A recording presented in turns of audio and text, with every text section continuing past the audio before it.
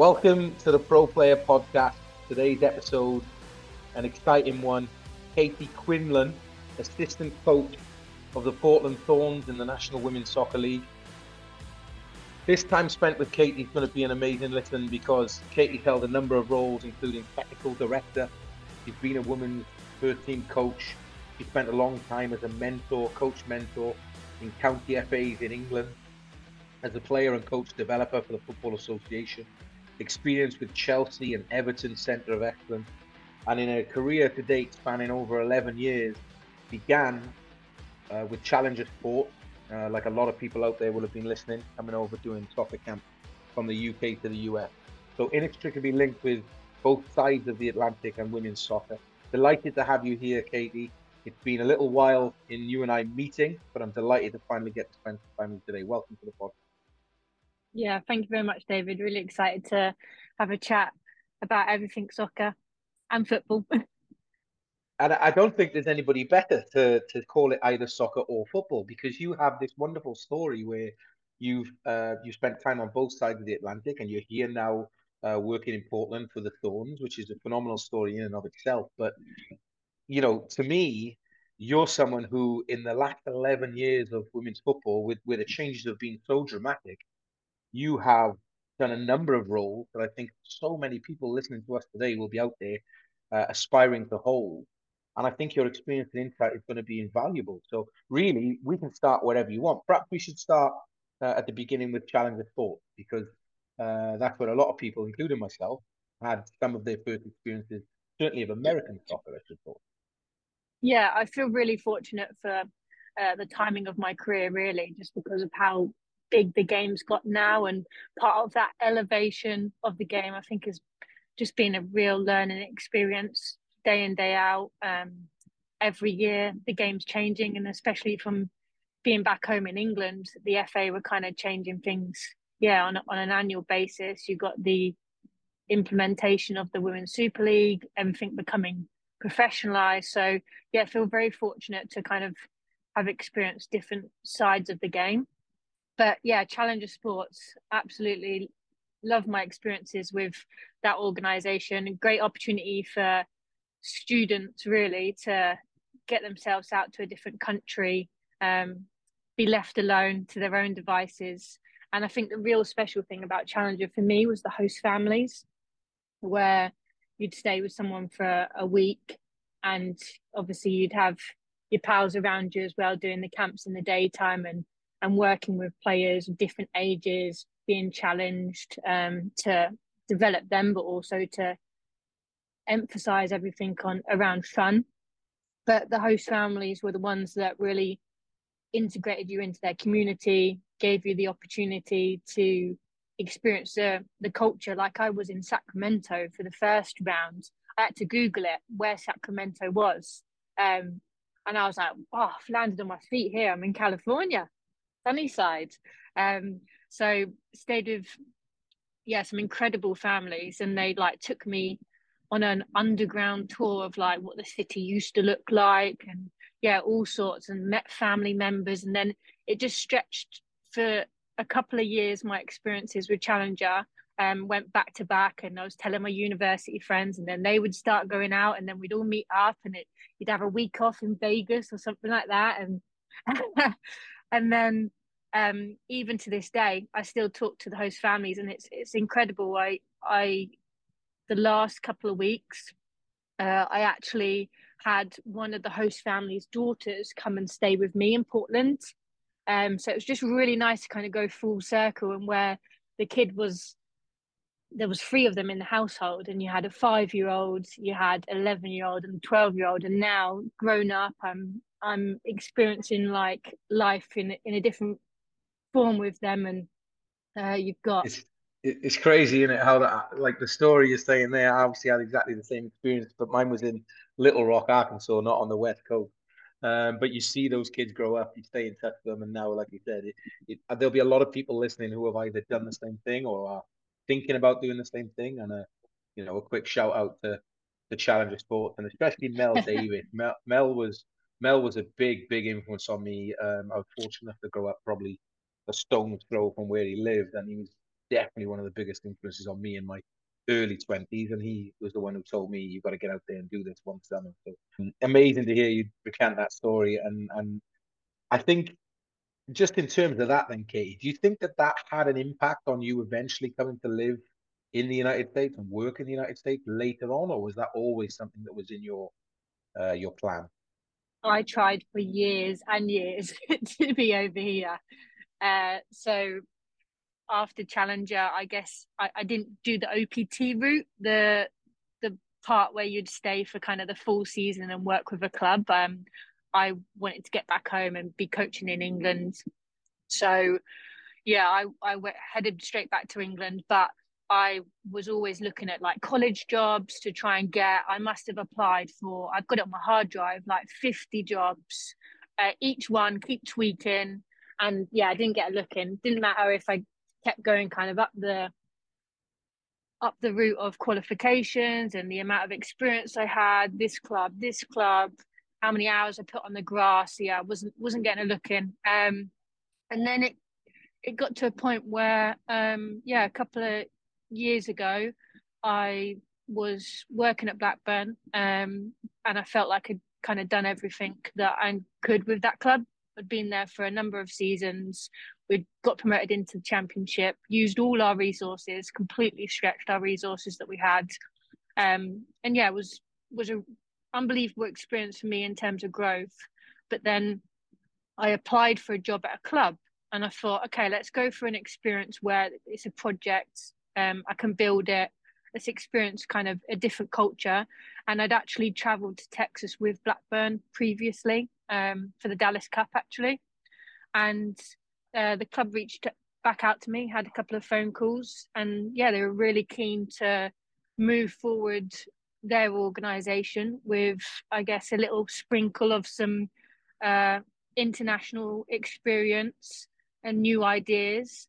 And yeah, I started to go through the process of an O1 visa, which, well, took its time, especially around COVID, but worth it.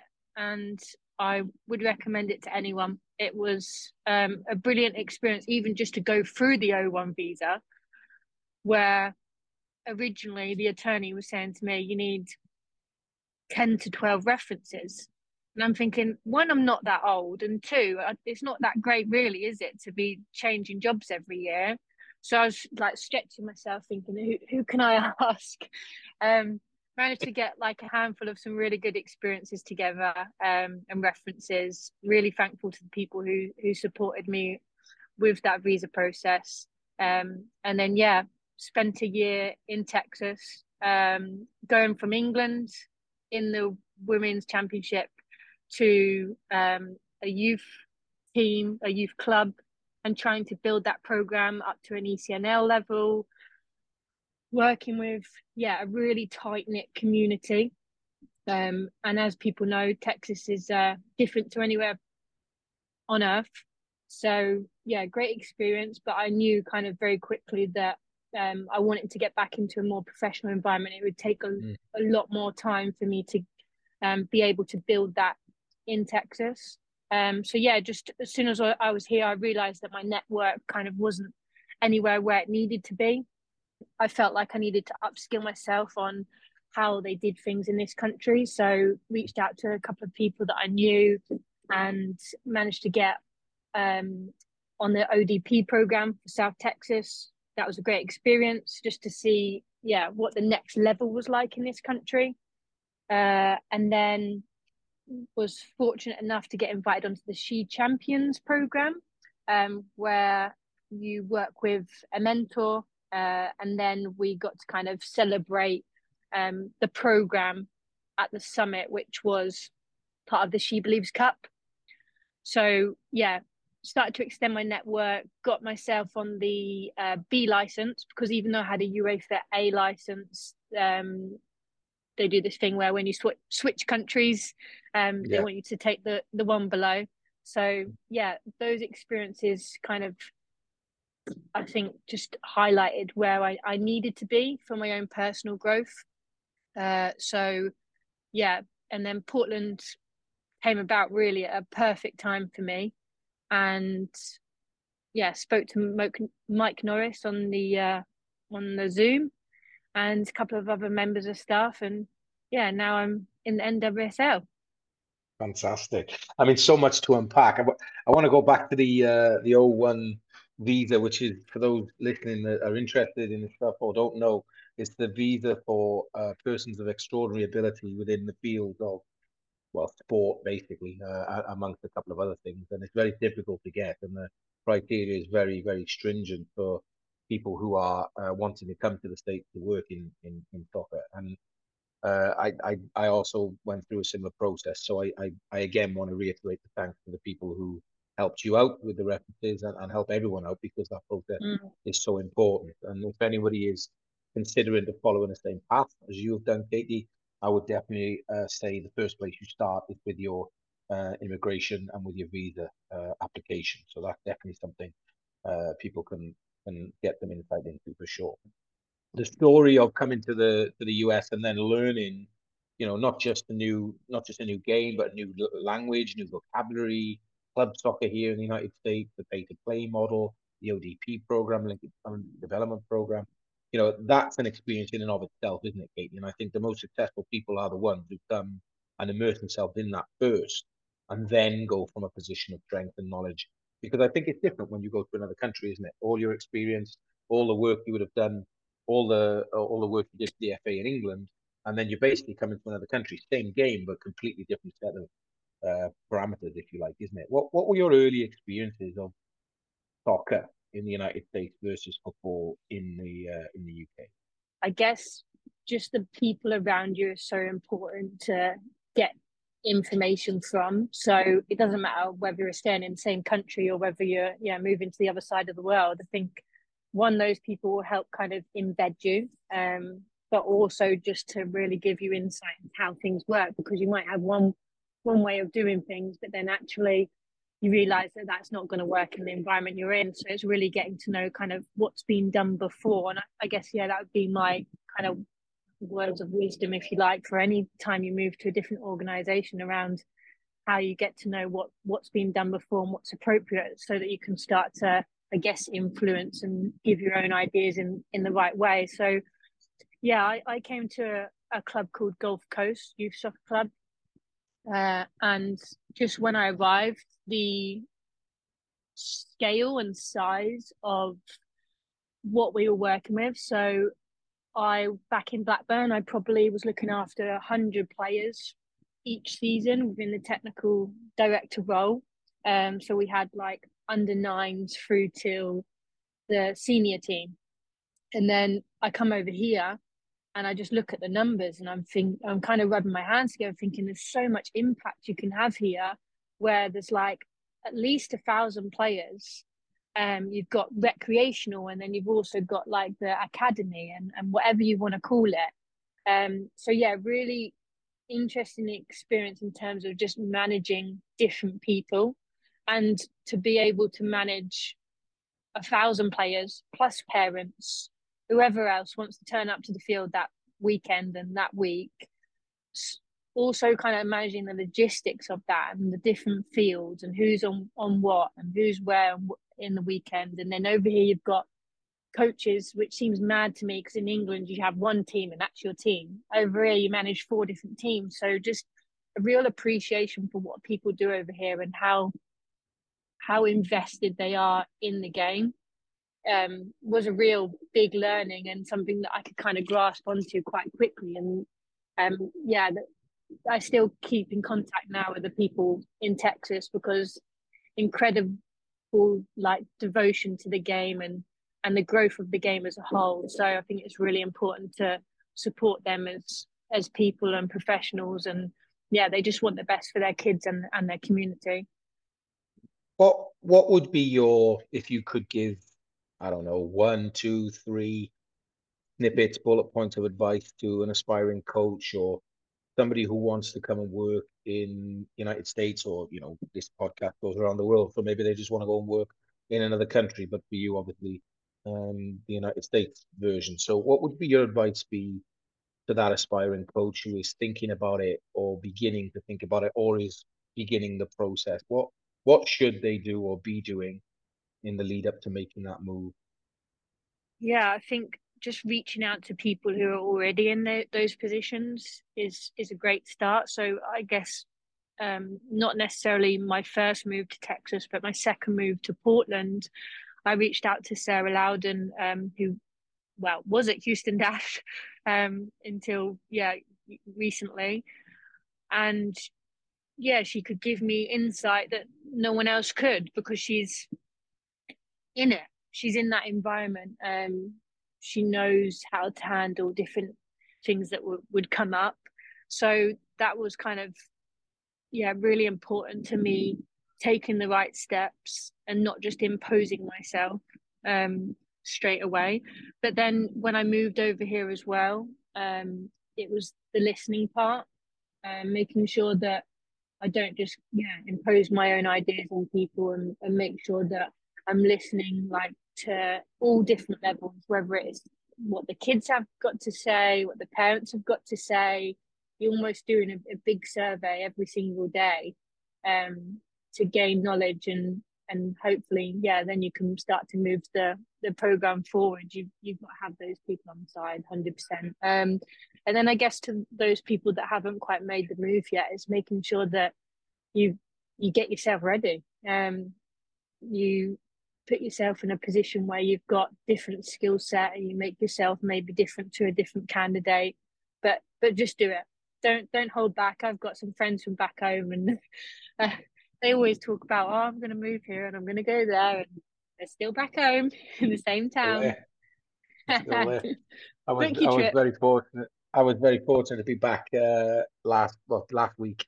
Travel back to Wales for a few days, and it's brilliant to go back and see everybody, and always feel the love when I go back to Abertulu. And it's the difficult part of being away, I suppose, is that, isn't it? That you leave people where they are, and kind of the distance is big, and family is behind you. But the advantages and the life experience of moving across the country, or across to another country, another continent, is phenomenal as well. So I want to try and talk about a little bit of your life back in Britain. Definitely want to talk about your life now here in the States, but I also think that you have such an unbelievable experience in terms of the role you've had, and the knowledge you have to share in terms of your, being a coach mentor, coach developer for the FA. So let me ask you, what makes a good soccer coach in 2023? For aspiring coaches, people working within the game that just want to be the best they can be. What is it that you would encourage, that you are mentoring people to do? What makes a good soccer coach now? Yeah, great question. And I think a good soccer coach now is going to be very different to what a good soccer coach looks like next year. So it's that evolution part, that willingness to learn. Like, I've learned so much in the last year doing my job that I do now. And it's really difficult to get that experience until you're in it. But just that ability to be able to adapt and soak in the knowledge and ask the questions, be curious. And that's kind of, I think, how I've got myself here, is just putting myself in as many different positions as possible so that I can learn from different people, learn from different departments. So when I did my A license back in England, I absolutely loved the analysis side of it. So I dug straight into that, and that's how I first got into Blackburn. They had a head coach at the time, and I said, like, how can I get involved? And I was one to always kind of ask the questions. I was always in your inbox. I was always on your shoulder asking. I remember Marianne Spacey saying to her, "Oh, can I come watch a training session? I'm at St George's Park for like my B license or one of the courses." And she's like, "Yeah, sure, come down." And sure, sometimes you're gonna get no's. Like, that's just the way it is, football. But you have to keep asking and put yourself in those positions so that when you do get that yes, you're taking your notebook, you're scribbling it down, you're starting to pull it apart. And then, you might go back and do it with your team. And then you're like, that didn't quite work for me. Why did that not work? And then you might try it with a different age group and be like, okay, actually that suited better. Oh, okay, I've learned a lesson there. So you just, constantly growing, constantly putting yourself in those positions. So I guess that vulnerability piece is huge as well. I think in order to grow, you have to feel comfortable with that, what they say, being uncomfortable. So like I'll say when I went to Chelsea, I went from Everton to Chelsea, and at Everton I was very comfortable taking the younger players, had a little bit of experience with the older ones. And then I went to Chelsea, and I caught the technical director at the time on their last training session of the year, and he said, "Oh yeah, come in." Did the session, got the role, and for the first couple of weeks, I felt like I was drowning. I was like taking players that, you like to Lauren James right now, and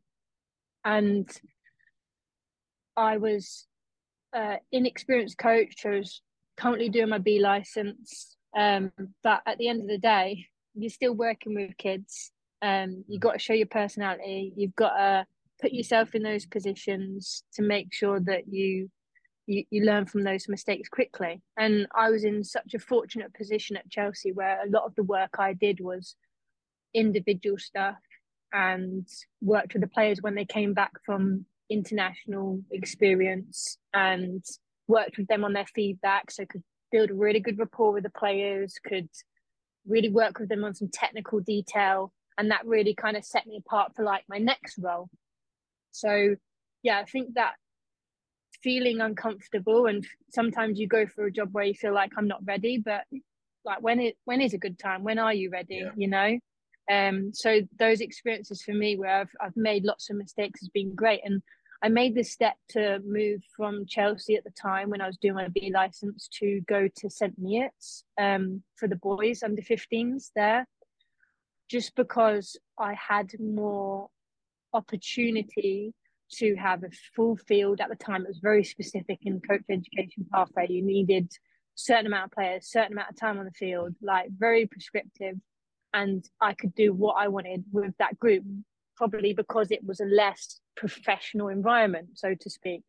So that experience just allowed me to make mistake after mistake, and really put myself in a position where I could experiment and try different things, learn a different formation. And I think that that's key, to put yourself in those positions where you're not kind of as rigid, and you're actually coaching. Look, we've only spent a few minutes together in the grand scheme of things, but I can tell you have a strength within you that allows you to speak vulnerably and openly and honestly. I'm hearing it now, and I'm sure everybody listening is. Did you always have this strength, or as you said there, did you pick this up as you went through these experiences? And how did you get to where you are now? Because it's clearly emanating from you. I've had to bite my tongue a few times, to be fair, but it's kind of been put into me from a very young age, where my mum would always say, if you don't ask, you don't get. So that's what I mean. I would always be asking, can I come in and observe? Can you show me this? And always trying to get information. And I think something that I did learn though when I was working at a county FA, and it's kind of like my first full-time football job, where I would send emails out and I'd be asking for things, and then I'd be thinking, and then I'd be getting told by my line manager, so what are you giving them in return? So it's not all about the taking part. And then that was a really big lesson, because that obviously told me that like there's other ways to approach things. Sometimes you can't be as direct. Some people aren't as direct as you're going to be. And I think that's kind of a little bit of I guess, coming to this country, I don't think they're as direct. So I think it plays in my favour sometimes, but also you've got to appreciate how you come across. And having spent a year with the FA on their mentee program that they keep evolving over the last couple of years, but that was another thing where I did a lot of like psychological testing, which was incredible, because I really got to understand myself, and I got to see myself through the feedback other people have given me. This is the insight program you're talking about here, isn't it? The personality test. where you Yeah, kind of figure out how you interact with other people and how you are at your best, what your blind spots are. For yeah, people who don't because know that, can you touch on that quick? because I guess for me, so I've got four older brothers, so I'm very kind of like one of the lads, get stuck in. Um, yeah, can be quite abrupt at times, and I think the testing just allowed me to recognize how I come across to different people. So like they'd give you a color, depending on like how you came across in your personality type. So I'm quite a like fiery red, but got a little bit of like intuition about me, a little bit of creativity. So I kind of stretch into one of the other colors. Whereas someone who's a little bit quieter, like a little bit more studious, those people will see me in a very different way to what a red person would see me as. So yeah, through a number of different kind of CPD events, which the FA are phenomenal at, by the way, in Mm. terms of creating those opportunities um, for coaches, yeah, and like-minded people to get together. That it just allowed me to recognize what my behavior was like and how I came across to people. So yeah, the testing was just it was done through an external company, the first one I did, and then I think the FA ended up kind of evolving their own testing. But it was Lane I 4, yeah. Yeah. I had to answer like a whole like assessment sheet, and then I chose three different people to do the same for me, and then yeah, I guess they pulled it all together, and yeah, I've still got the papers now. I'm talking like Me too. 7 years ago. Yeah. So it'd be I think interesting to look back at it now. it's really interesting. Is it? I found it very liberating. I did. I got to be honest. When I wrote, and the way the feedback is written, because it was written like David is best in this circumstance. David will not react well to this feedback. And when I read it, like you said there, when you said those words, it took me right back to that moment. It's so powerful. I'm always grateful to the FA for that because during my time there, it wasn't so much the soccer stuff, football stuff, but it was the professional development stuff you talked about there that I don't think I would have picked up anywhere else at that time or even since. And I'm very, very grateful for being able to go through that process of learning and the evolution in myself. Yeah. To explain maybe why I'm so crazy sometimes or so passionate or whatever the word might be, but how you come across to others. That's still something a lot of people don't consider. They just want to get to the A license, get to the pro license, watch Man City and how Pep is changing the game, and they don't think enough about this side. Would you agree? Yeah, and I think from my time at Blackburn, really, the experience of having other people around me that made me accountable and were actually quite direct themselves helped me because they would tell me how I was behaving, they'd tell me how I was acting, but they still kind of they accepted that, but they were trying to support me and recognize how I came across to other people. And I think just from the nature of where we've come from with the game, we've kind of come from it where it's been quite directive. It's been like you have to be seen as the confident one. So it was interesting because when I left Blackburn, actually, I got presented with a shirt at the end of the season. It was signed, and obviously it's an emotional time. I've been there for like 7 years, so I got a little bit teary. And the one of the players said to me, "Oh, so you can be vulnerable then?" And I was like, "Oh, that's really interesting." So, like, I think you just innately you feel like you have to come across as this certain person. And I'm talking, I'd been there for 7 years. No one had told me that before, but also I hadn't really seen that as important for the role of being a coach, like you say, going back to your question from before. Yeah. So yeah, those comments and I think that's taught me now that being in an environment where obviously if you're a leader to create an environment where you can allow other people to be vulnerable, great. But yeah, I think it's really important for everyone in your environment to be able to speak out loud and share how they feel, because that's the only way you're gonna like be authentic and be Yeah. your true self and get the best from everyone. The authenticity is something we've discussed a lot on the podcast with a lot of high performers before. Is Yeah, I've been blown away since I come to the States by people like Glennon Doyle and Benny Brown and others who I just don't think I would have ever been introduced to this work and this stuff had I have stayed where I was and doing the same thing, the traditional route, right?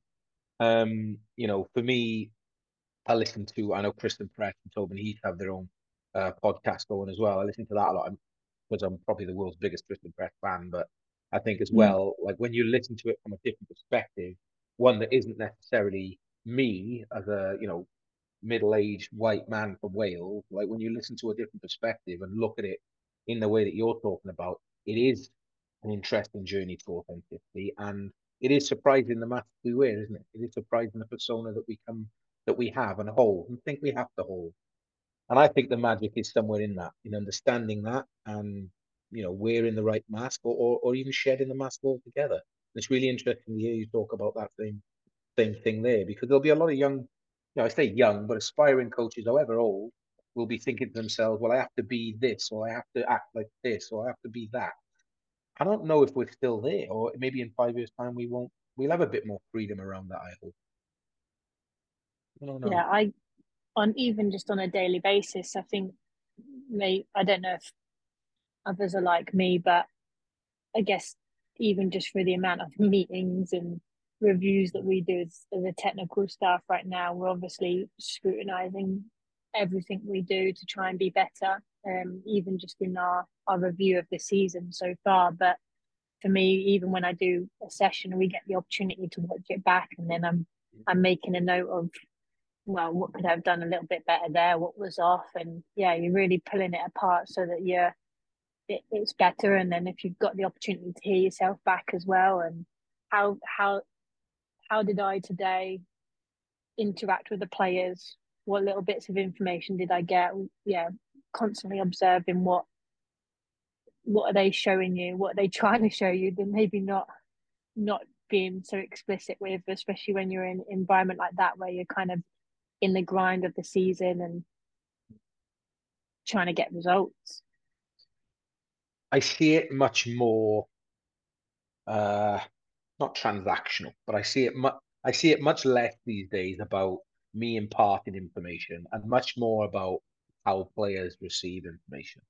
And I think it's a valuable discussion point because I think when you're younger, certainly when I was in my 20s, I've said this before, it was all about getting a seat at the table and proving your worth and proving you belong. And sometimes that's a very frustrating journey because, especially back in the day, it was about people who maybe had to do it the hard way, and they kind of thought, well, you should have to suffer a little bit as well.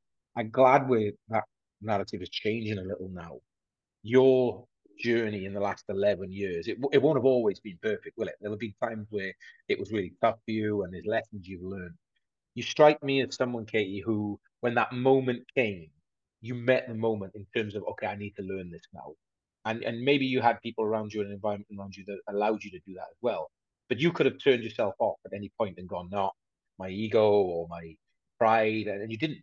What can you share with people out there to maybe help them? And Yeah, I think just like I said about the network you have is really important, where you have those different kind of touch points with people who have got those different personalities, whether they're red or blue, yellow, green. Um, I think is really important because yeah, if we have feedback just from the people within our environment, you're probably going to get similar answers. But then also that's part of the recruitment side of things. I think we've done a really good job at Portland this season where we've had people from different experiences so that we can challenge each other on different levels. So yeah, I think the people you surround yourself with is really important to be able to push yourself forwards. And then yeah, I guess in terms of being able to get better on a daily basis. For me, when I first got to Portland, I think having developed now a relationship with the head coach at first, I was trying to almost hit his expectation and adapt to the environment. But you've got to recognize that you've been brought into that environment because of your skill set, because of your own experiences. So it's not just kind of hitting an expectation, but actually you need to surpass that.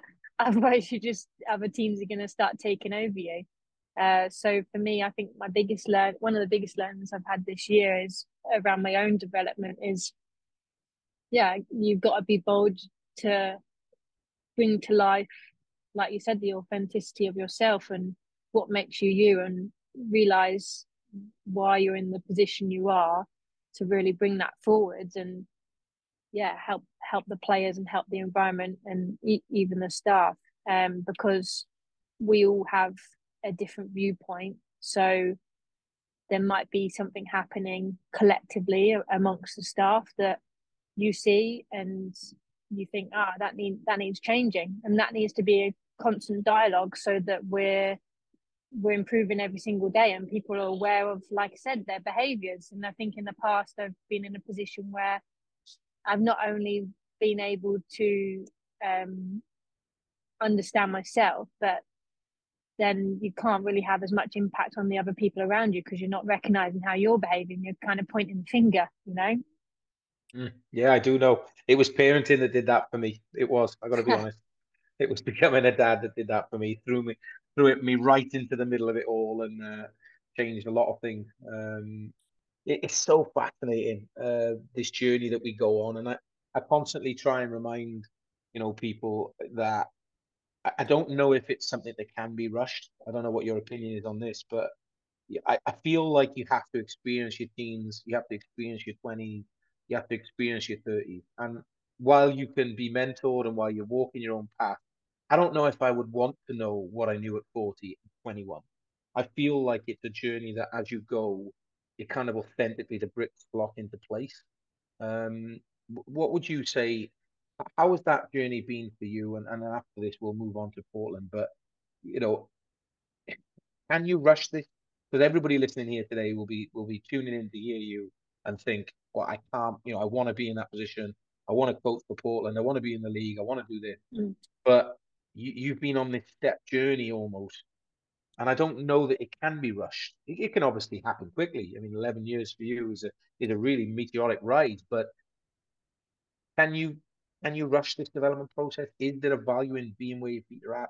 I hope I'm making sense of that question. Yeah, I think you can expose yourself to more things. But I guess another thing that I've probably learned, and maybe this is a thing that comes with age, but is to people have talked about balance a lot and having that work to life balance, which I guess balance is probably the wrong word, but actually having a life outside of football as well, and having other hobbies has been really important for me to understand, and sharing your experiences like with your friends and family and close ones as well has been a really important kind of thing for me to get my head around. I think being a younger coach, and my ambition hasn't changed at all, but when I came to America and I was the first couple of nights I went to Target and was trying to get all the bits and pieces I needed to fill an apartment, and I'm laying on a mattress on the floor, and I'm on my own, and I'm thinking, okay, embrace being on my own. I don't need to spend every minute of every day looking at videos or speaking to other coaches or observing or being on the field. Sometimes I just need to understand what I need, reflect on why I'm here, why I've got the position I have. And my brother's quite spiritual actually, and he said to me when I was kind of at the end of my role in Texas, he asked me that question. He said, why did you go to Gulf Coast? And it just allowed me to kind of step back and reflect on the decisions I'd made, the hard work I'd put in, and recognize what I wanted to do next, who I was, and all of that stuff, and what I really valued. And that was a really important movement piece for me, really. It was around when I moved away from home and all that network I had and how comfortable I was. It just allowed me to grow in a different way away from football, soccer. And now I'm in Portland. My to go thing is pickleball. I absolutely love pickleball. I nearly talk about pickleball now as much as I do soccer. Wow, And let's get into this pickleball idea. What is it about pickleball that excites you so much? well, a lot of the people that I play with are older than me, and I think that Right. helps me as well because I'm just like they have so many different experiences, like life experiences. Like Yeah. you've got people in there that are like volleyball NCAA champions, and you've got people that have traveled the world, and yeah, you've got retired people, and yeah, you've got everyone really. And so just those experiences from different people, different conversations, and then they ask you about your game at the weekend, and then so then you're trying to think about like how do I talk about this, but not to the do I talk about it to the same level as I would my Yeah. colleagues, and so it's a really interesting conversation, and they're so passionate about it. And when they come and watch the game, they've got like the scarf, they're part of it, so that's really cool. And then yeah, just for me, it's a blowout.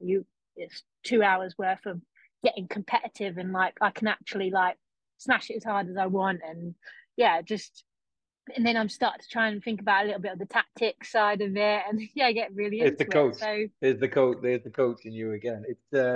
It's actually really interesting because it's probably about the right size for me a pickleball court. I can just about get around a pickleball court. Any bigger than that, I'd be struggling. so There's no tennis in me anymore. even to the extent now where when we go on away trips, I take my paddle, and I try and get the staff involved. So yeah, I try and give, especially like our medical Um, team. I have to say the medical team are unbelievable. Like they spend so much time with the players, and like just to take them out for an hour yeah, and just laugh at them trying to hit the yeah, ball, but yeah. also just like yeah, just get to know them on a different level is really important. Brilliant. And I absolutely reiterate that. Huge shout out to all the medical people and the high performance support people in those environments that you're in. Because yes, for a coach, you and I both know we're often sat with our laptops or meeting and talking soccer, which is great. But sometimes you come down at 1 in the morning and the sports therapist will still be there working on players and still doing things late into the night. And these are the things we don't get noticed or seen. So huge shout out to them as well.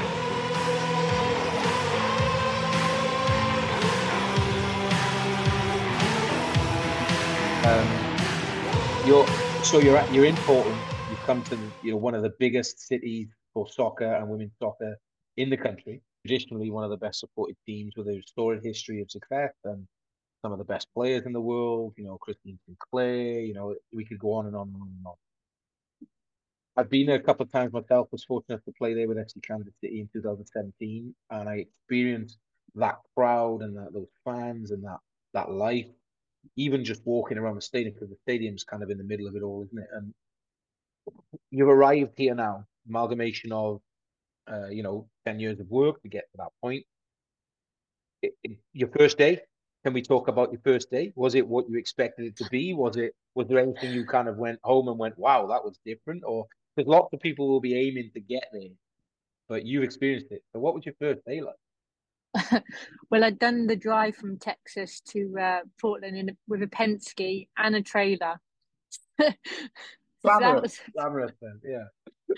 so that was the first part. I was adamant to keep my car because that was hard work in the first place, being international and going through that process. So yeah, um, finally done the drive.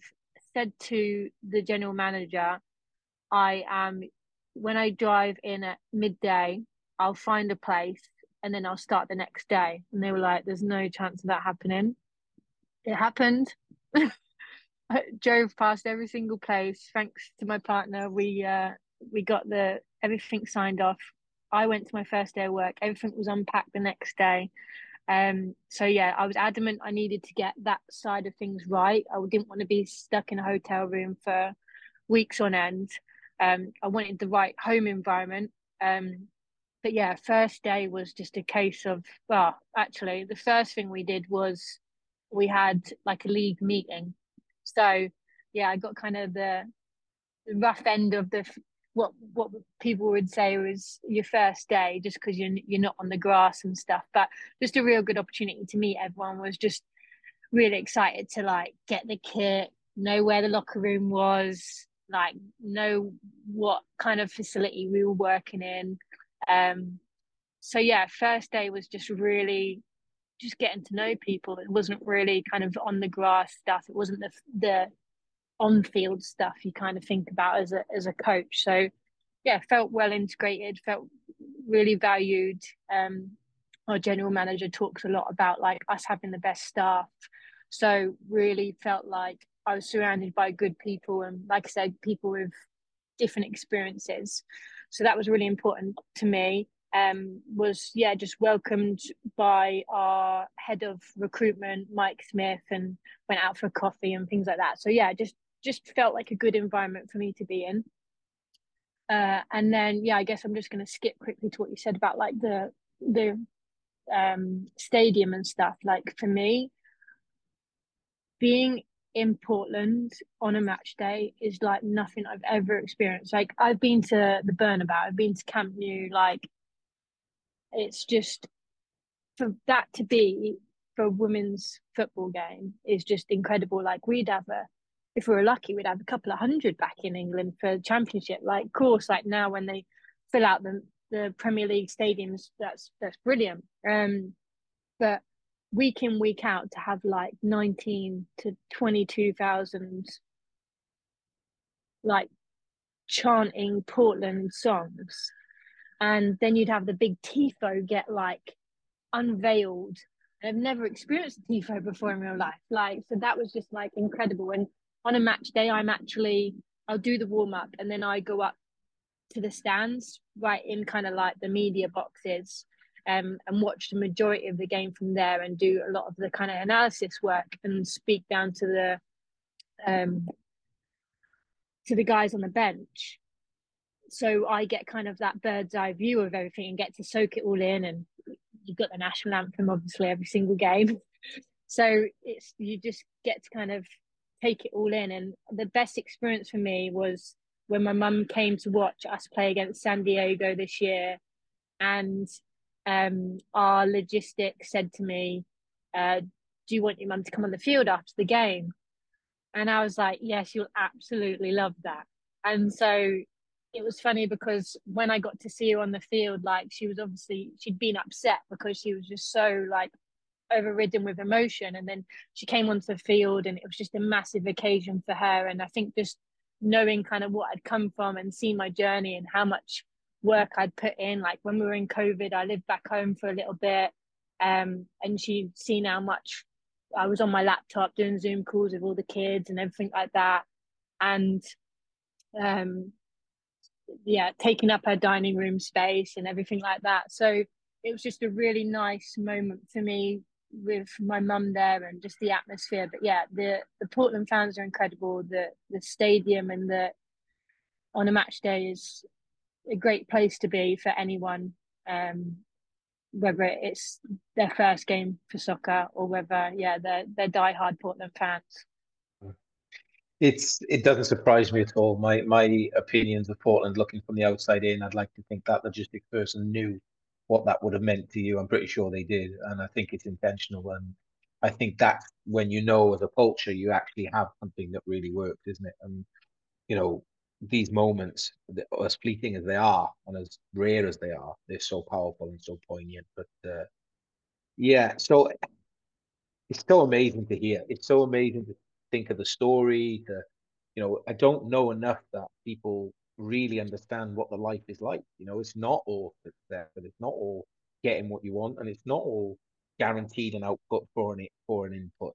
This is the life of soccer, isn't it? And you arrive now in this brand new place, and you're in this job, and it's 100 miles an hour, and you mentioned there about driving your own van across country and kind of rocking up the very next day. And these are the things that people don't see, but you'll be into it now. You've been there for a little while, and you've got your feet under the table, so to speak.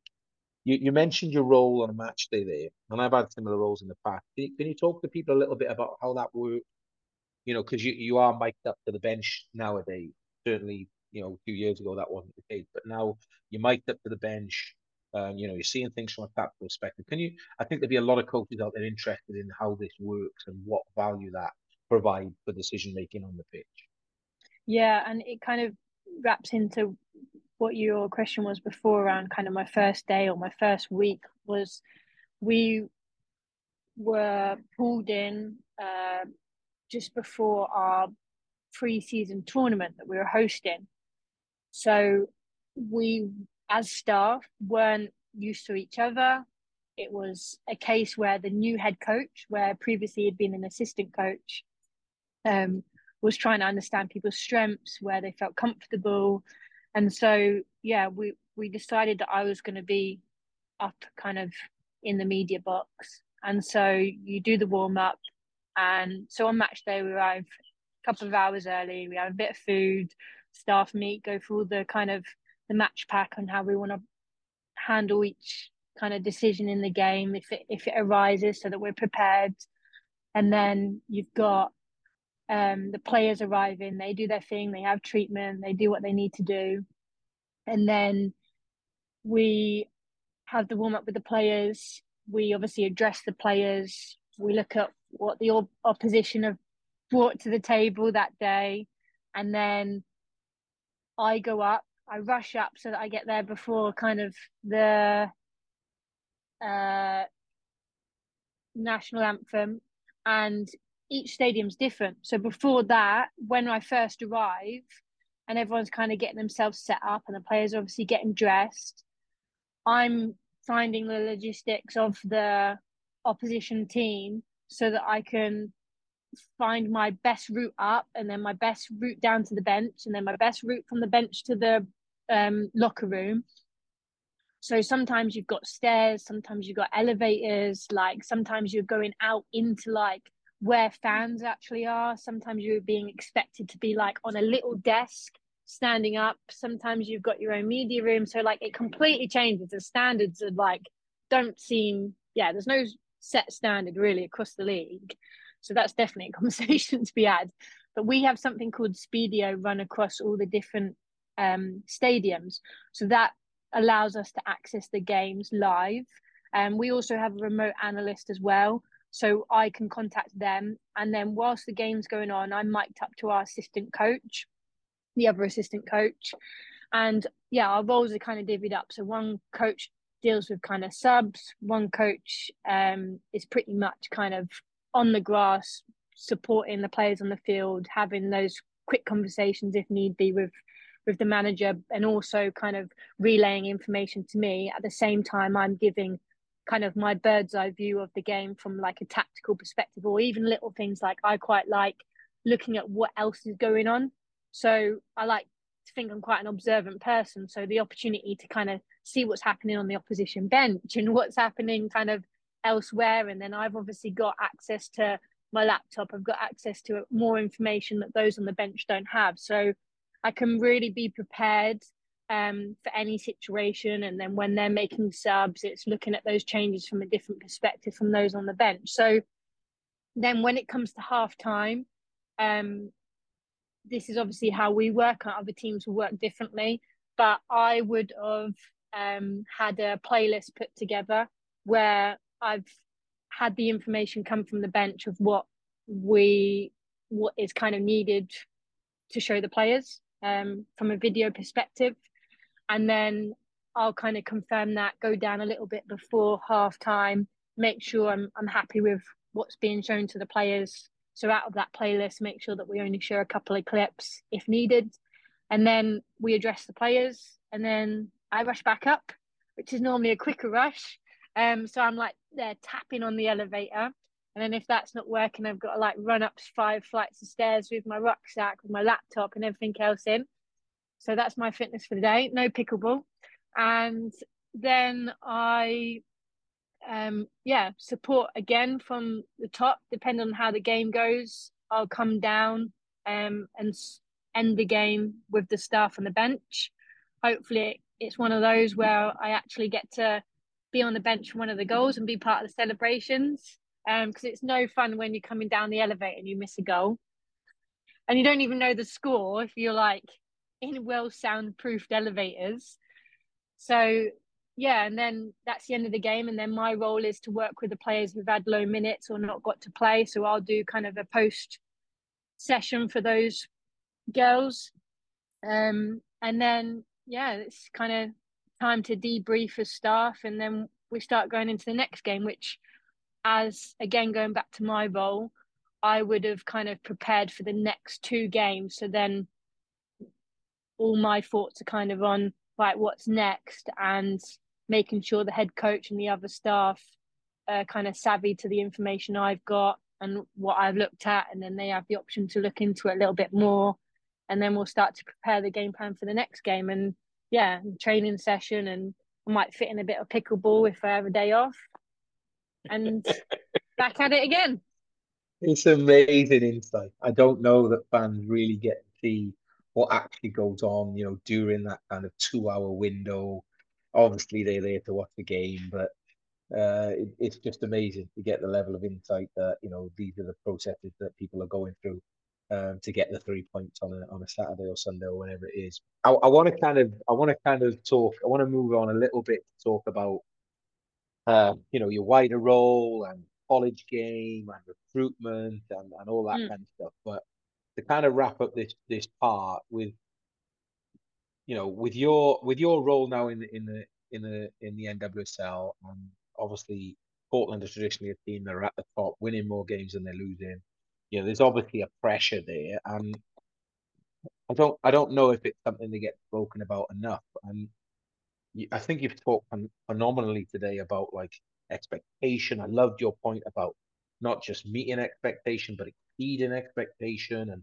And when you get a role, it's not because you're supposed to fit into what, other people want you to be. You've got to be yourself. You're recruited for that reason. I love all those sentiments. I think that gives a lot of aspiring coaches such grace and strength to make mistakes and to understand they're on this journey. But let's have it right. There's pressure involved at the level you're at now, and there's fans involved, and there's you have to win. What can you tell people about that? How can they prepare to be ready when they get there like you are? What did you do to prepare to be ready? Yeah, I'm laughing because my mum will give me updates on what she's seen on social media after the game, and I'll go, I don't want to hear it. And she'll go, oh, they're saying this about Mike. And I'm like you say, they don't see what happens behind the scenes, or they don't realize that No, we've had yeah, someone just travel from Japan and yeah, Finland like yeah, 2 days before. So yeah. it's interesting, kind of the external pressures. But I think we're in such a good environment as staff, and it's not like we're getting people banging on our bus, like, or knocking on our front door, that sort of pressure. So I couldn't imagine what that's like. We do have to travel sometimes with security, and like you've got people wanting to take photos and stuff like that, which is obviously a nice part of the job. But in terms of pressure, I feel like I'm quite a calm character in that sense. Like, most of my personality doesn't say that, but in terms of like when it comes to the game, like with an old manager that I worked with, like she used to feel very nervous on a match day, and for me, match day is my favorite day because you've done all the prep and you should be in a good position. But there's definitely pressure to win. But when you go through the detail you do on a day-to-day basis, and you're trying to find any competitive edge, and the amount of research that you do is higher than I've ever done before, just to stay in a position you need to be. And this league is incredible. Like the fact that everyone was still in it, and at the end of the season with like a week and a bit to go, it means that you've got to be ready. You've got to, whether it's an extra conversation with a player, whether it's an extra meeting, whether it's an extra hour looking at the opposition, whether, I don't know, it's just, you're constantly researching. And this is where I think I used to go a little bit crazy when I said about the balance piece, where I would just spend hours and hours when I got home just working and working, but it drains me, and it wasn't actually helpful. So it's making sure that what the research you are doing is actually going to benefit the team and benefit the people around you. So I think at some point you need to put it to bed and be comfortable with the players, the plan, as long as everyone's on the same page, and like you've prepared the players, you've exposed them to what they need to see and do on the field. It's kind of like rehearsed almost some of it, and you've given them the confidence. They feel happy with the plan. Then I don't think the pressure is there so much. Like from a player's perspective, it's going to be very different. And obviously, sometimes there's money involved as well. Like you'll get bonuses for doing well in certain competitions and so on. So I guess people will put different pressure on themselves. But for me, like it's the enjoyment part of it. Like at the end of the day, you want to be the ones with the trophy and the medal and have that kind of that banner hanging in the next pre-season where it says you've won the league. So I think it's just looking forward to that in terms of it exciting as an exciting prospect rather than like a fear of what could go wrong, you know? Great to hear you describe it like that. And I think the best coaches that I've come across, or the high performing people that I've been around, there's definitely something in the theory that if the preparation is done, if the work is done, if the hours are put in, you can feel slightly different about that pressure because you do feel ready, and you know you can't control the result. You know that the game is going to be the game, but you haven't cut any corners, and you've worked smart, and you've worked for long enough that you haven't cheated anything. And I think that is what provides you with solace in the real pressure moments. When I think back to those moments in my own career, I kind of shared your take on it there. Yes, there's pressure, but it's kind of pressure you want. It isn't pressure like, oh no, the world's going to end and everything's going to fall down, because your time at Chelsea, your time at Everton, your time at the FA, your time even moving to the States, starting at grassroots soccer, like you put in the work. And I think that's a message we want to put out to all aspiring coaches, wherever they are doing that preparatory work. So when that pressure comes, they're ready.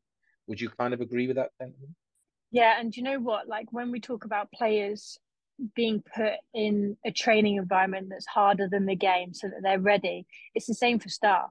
Like the amount of times this season where I've almost been put under pressure where I have to deliver a task quickly, or oh, you're going to deliver this or to the players or whatever, and that's made me more comfortable with having less time.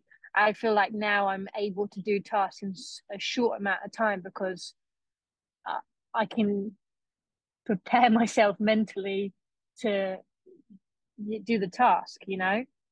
So I think if if you're a leader as well, I think it's great if you can expose the other people around yourself to things like that where you're putting them under pressure, so that then when it actually you need to perform, that it's easy for them, you know. Yeah, it's phenomenal. I never miss an opportunity to talk about one of the most wonderful men I've ever been fortunate to be around and work for, Dick Bate. Sadly no longer with us. But when Dick came into Cardiff City, when I was there, the youth team coach, he never forget this. The first day, he walked up to my desk with three DVDs in his hand. One was Raquel May, the Argentinian midfielder. One was Luka Modric, two on Luka Modric actually. And he basically looked at me. He asked my name and everything else, but he basically said to me, "Right, I'd like to know how many times each of these players touches the ball, once, twice, and three times. And I'd like it all clipped up and given back to me. Can you do it?" And obviously I said, yeah. No idea how I was going to do it. This is like Mm. before fourth code even. But I just said, yeah. And then I figured out a way to do it. And I said, tomorrow, all right? And he kind of looked at me as if to say, oh, not this afternoon, but he was being mischievous. But I brought him back these DVD clips the next day. And I think it was, like you said, his way of just kind of seeing how I would react. Of course, he was Mm. interested in the actual footage. And later on, I saw him using that footage with players. So it wasn't like he was just getting me to do it for the sake of it. But it was one of those ways that a leader comes in and tries to kind of inspire and lead and test you and find out about you all in the same thing. And at the time, I had no idea. But looking back now, I think it was genius on his part. Kind of what you're saying there, isn't it? Yeah, and you find a way. Like in terms of if you've given 10 minutes to do something, you get it done.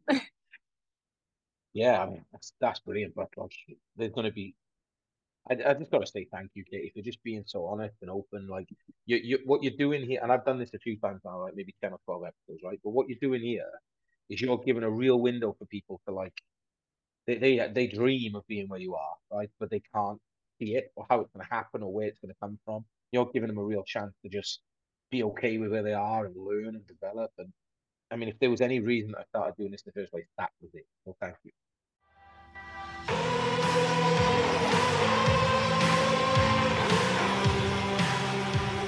Katie, can't thank you enough. Such amazing insight this last hour to get to share with you the strength that emanates from you and the competence that emanates from you. I think is a great, it's a great benchmark and learning lesson for any aspiring coach to basically, work where their feet are at, develop themselves, work on being authentic and vulnerable, but ultimately keep aspiring and dreaming because, now you're right in the middle of it and you're delivering week in, week out. And even now in the postseason, you're not getting a break of any real kind, are you? I'm sure you've had a little bit of time to recalibrate and spend some time with loved ones. But now, even in the postseason, it's still as full on. And now you're into recruiting and the draft is on around the corner and the college game and you've been watching the Final Four this weekend. And can you talk to us a little bit about maybe the postseason work of the professional coach and what life is like for you when the matches stop maybe, and we'll sign off with that section.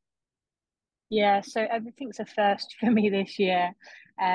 We obviously fell short this year, coming second in the league, and then falling to what ended up being the champions to Gotham in the semi. So we finished kind of a week before what we were hoping for, and everything was planned as if we were going to championship. You have to, because you got flights, you got everything to organise. And then kind of our debrief phase we're in now is a case where each department will kind of break down how the season's gone. We'll have different tasks. We'll try and cover everything really, and then we'll come together. And this week, actually, we'll go through everything, go through all the work that everyone's been doing in the last couple of weeks, and then we'll do a preview as staff and plan for everything next season. So already we've got kind of the dates in the diary for pre-season and everything else that needs to go into place. But it's just a constant revolving door at the minute in terms of players and negotiations and trying to build a strategy for the draft. So you've got double whammy this year. You've got expansion draft where we can protect players, and from the two new expansion teams coming in, where I find this absolutely nuts being from England,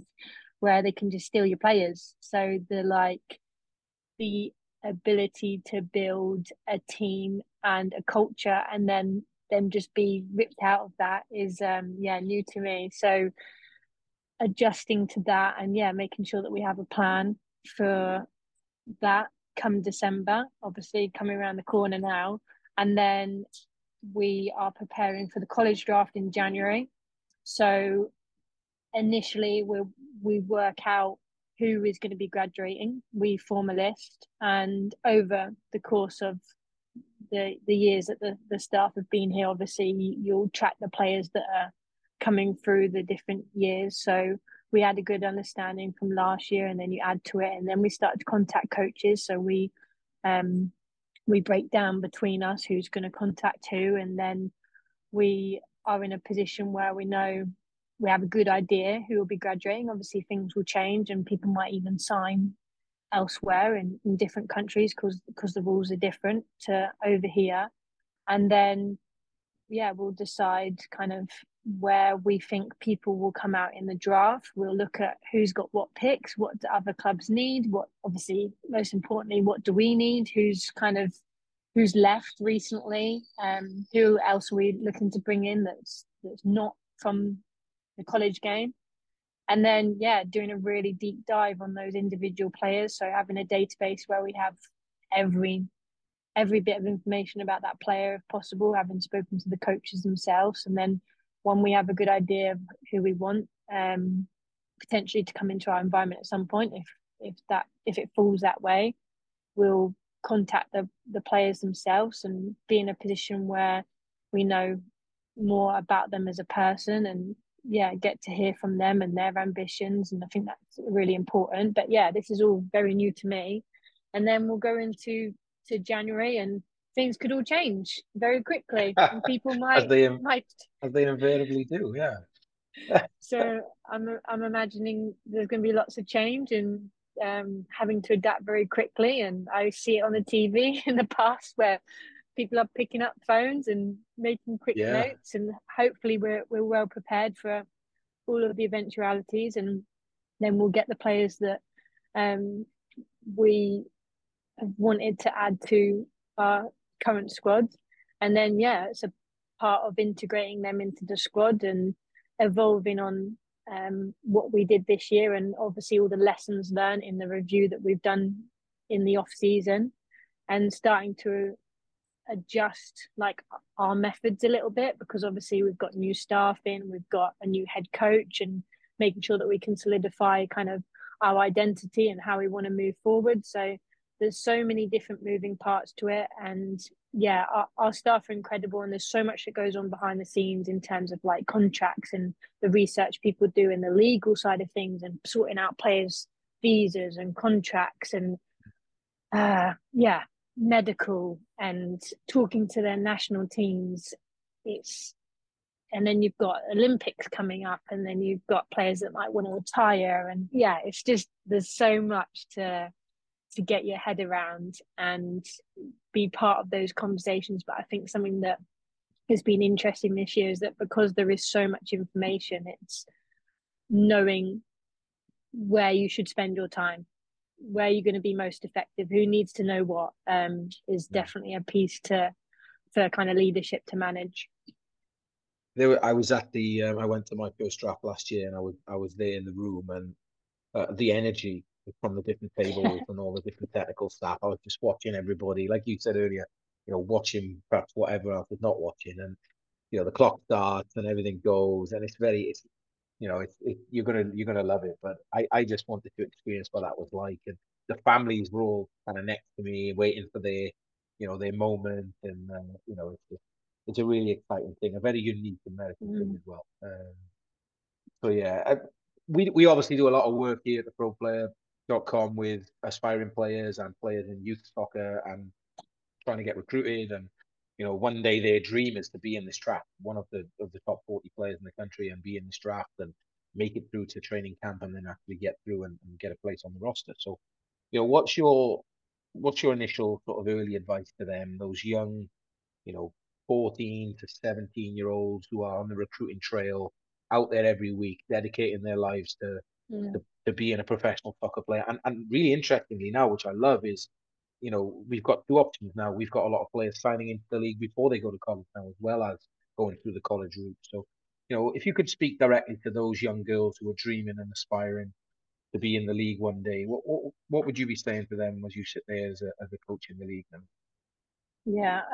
Show your personality. I think, like, on the field, and even just I'm looking at little things. I'm looking at how they celebrate. What are they like with the coaches on the sidelines? What's their body language like? So their personality and how they play and the energy they bring. But you don't want someone that's just kind of running around pointlessly. There's got to be purpose to it. So I think the personality side is huge. For me, that's kind of the standout, and knowing kind of what their super strength is.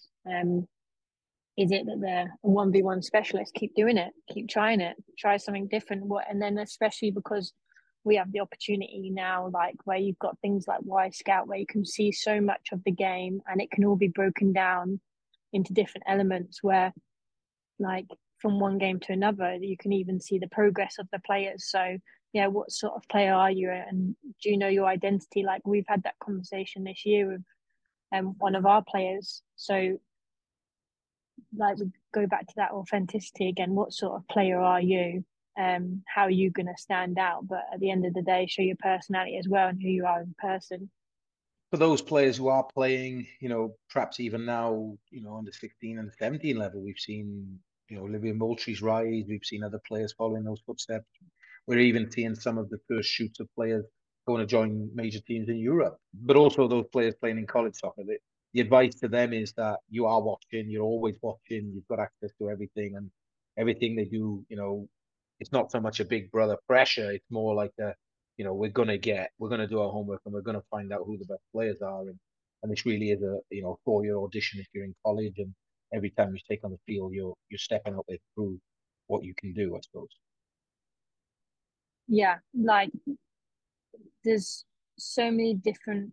This just the scale of this country. There's games everywhere. There's recruitment events going on everywhere, and we don't quite have the staffing right now and the resource to get ourselves out there to go and watch youth games everywhere across the country. And I think that's coming. I think seeing it in the Women's Super League now in England, where the scouting departments are getting bigger, that we can see games on TV now. You can see all the college games on ESPN Plus. Like it's there for everyone to see, and you've got so much investment in that side of things where you can see who's won player of the week, and you can see who's won this award and that award, and yeah, and people talk. So you've got social media as well, where you've got younger players now that are promoting themselves on social media, and you can see the private sessions they're doing with this person and that person. So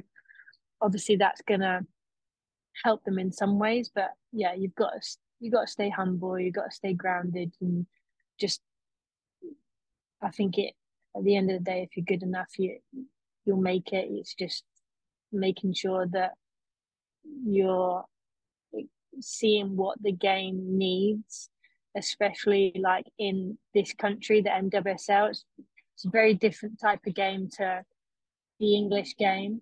So when you're watching it, how are you going to stand out in that environment? Fantastic insight, great advice, and the dedication, and not just of the players, but of their families that I've seen in this country. People live this life, dedicate their entire teen years to developing as a soccer player, and there's some amazing work, as I say, going on. It truly is a balance between, like you said, promoting yourself on social media, making sure you're getting your highlights out there, but also, as you've said, doing the individual work that makes you you, and developing your super strength. I think we're seeing that, from our side now in terms of trying to help players with their individual game film and what makes them really effective in a match. What are you better than 90% of other people? And bring that every game, with respect to your team and your game plan and your DNA and everything else. Make sure you're influencing matches as a young player is the advice that we give them. And it's the same stuff you say you're looking for there. It's been a phenomenal hour or so. I can't thank you enough, Katie. I know you're super busy, and we really appreciate you spending this time with us just to help, aspiring players and coaches all around the world. We have listeners in Australia and Europe and all across North America, and I know they're going to be tuning in to hear this episode with you today. I know they're going to take so much strength away from it. So huge thank you. Last word to you to sign off, to say anything you would like, and just a huge thank you from us at theproplayer.com. Yeah, really appreciate you asking me to be on your podcast. Feel honoured. I know you've had some great speakers so far. Hoping that you get your wish of Kristen Press next. Well, if anybody knows Kristen Press, yes, we would love to have her on. I actually, I was with Jamaica for a little while, and we played the US. We got beat, but I was lined up to get Kristen Press's shirt after the game, and the kit man brought it in, but somebody took it. One of the players took it, so I never quite got that shirt either. But it's okay. I've gotten over it now. I followed Kristen's career all through her time, even when she went to United and everything else. And yeah, thank you for that. Maybe one day we'll grow and get big enough to have her on. So thank you so much. I mean, honestly, like, I'm blown away every time I speak to people in the industry like you, who are not only working at the highest level, Katie, but also have so much time and empathy, and want to help the people coming behind them and leave it better than they found it. So thank you very much. That's exactly why we started this project in the first place, and it's been a phenomenal hour or so. Great to speak with you, and we can't wait to see what not only the Thorns do in the future, but also what you go on and do as well. So we're wishing you all the best, everybody here at the Pro Player. Yeah, appreciate it. Thank you. And thank you very much for doing what you're doing.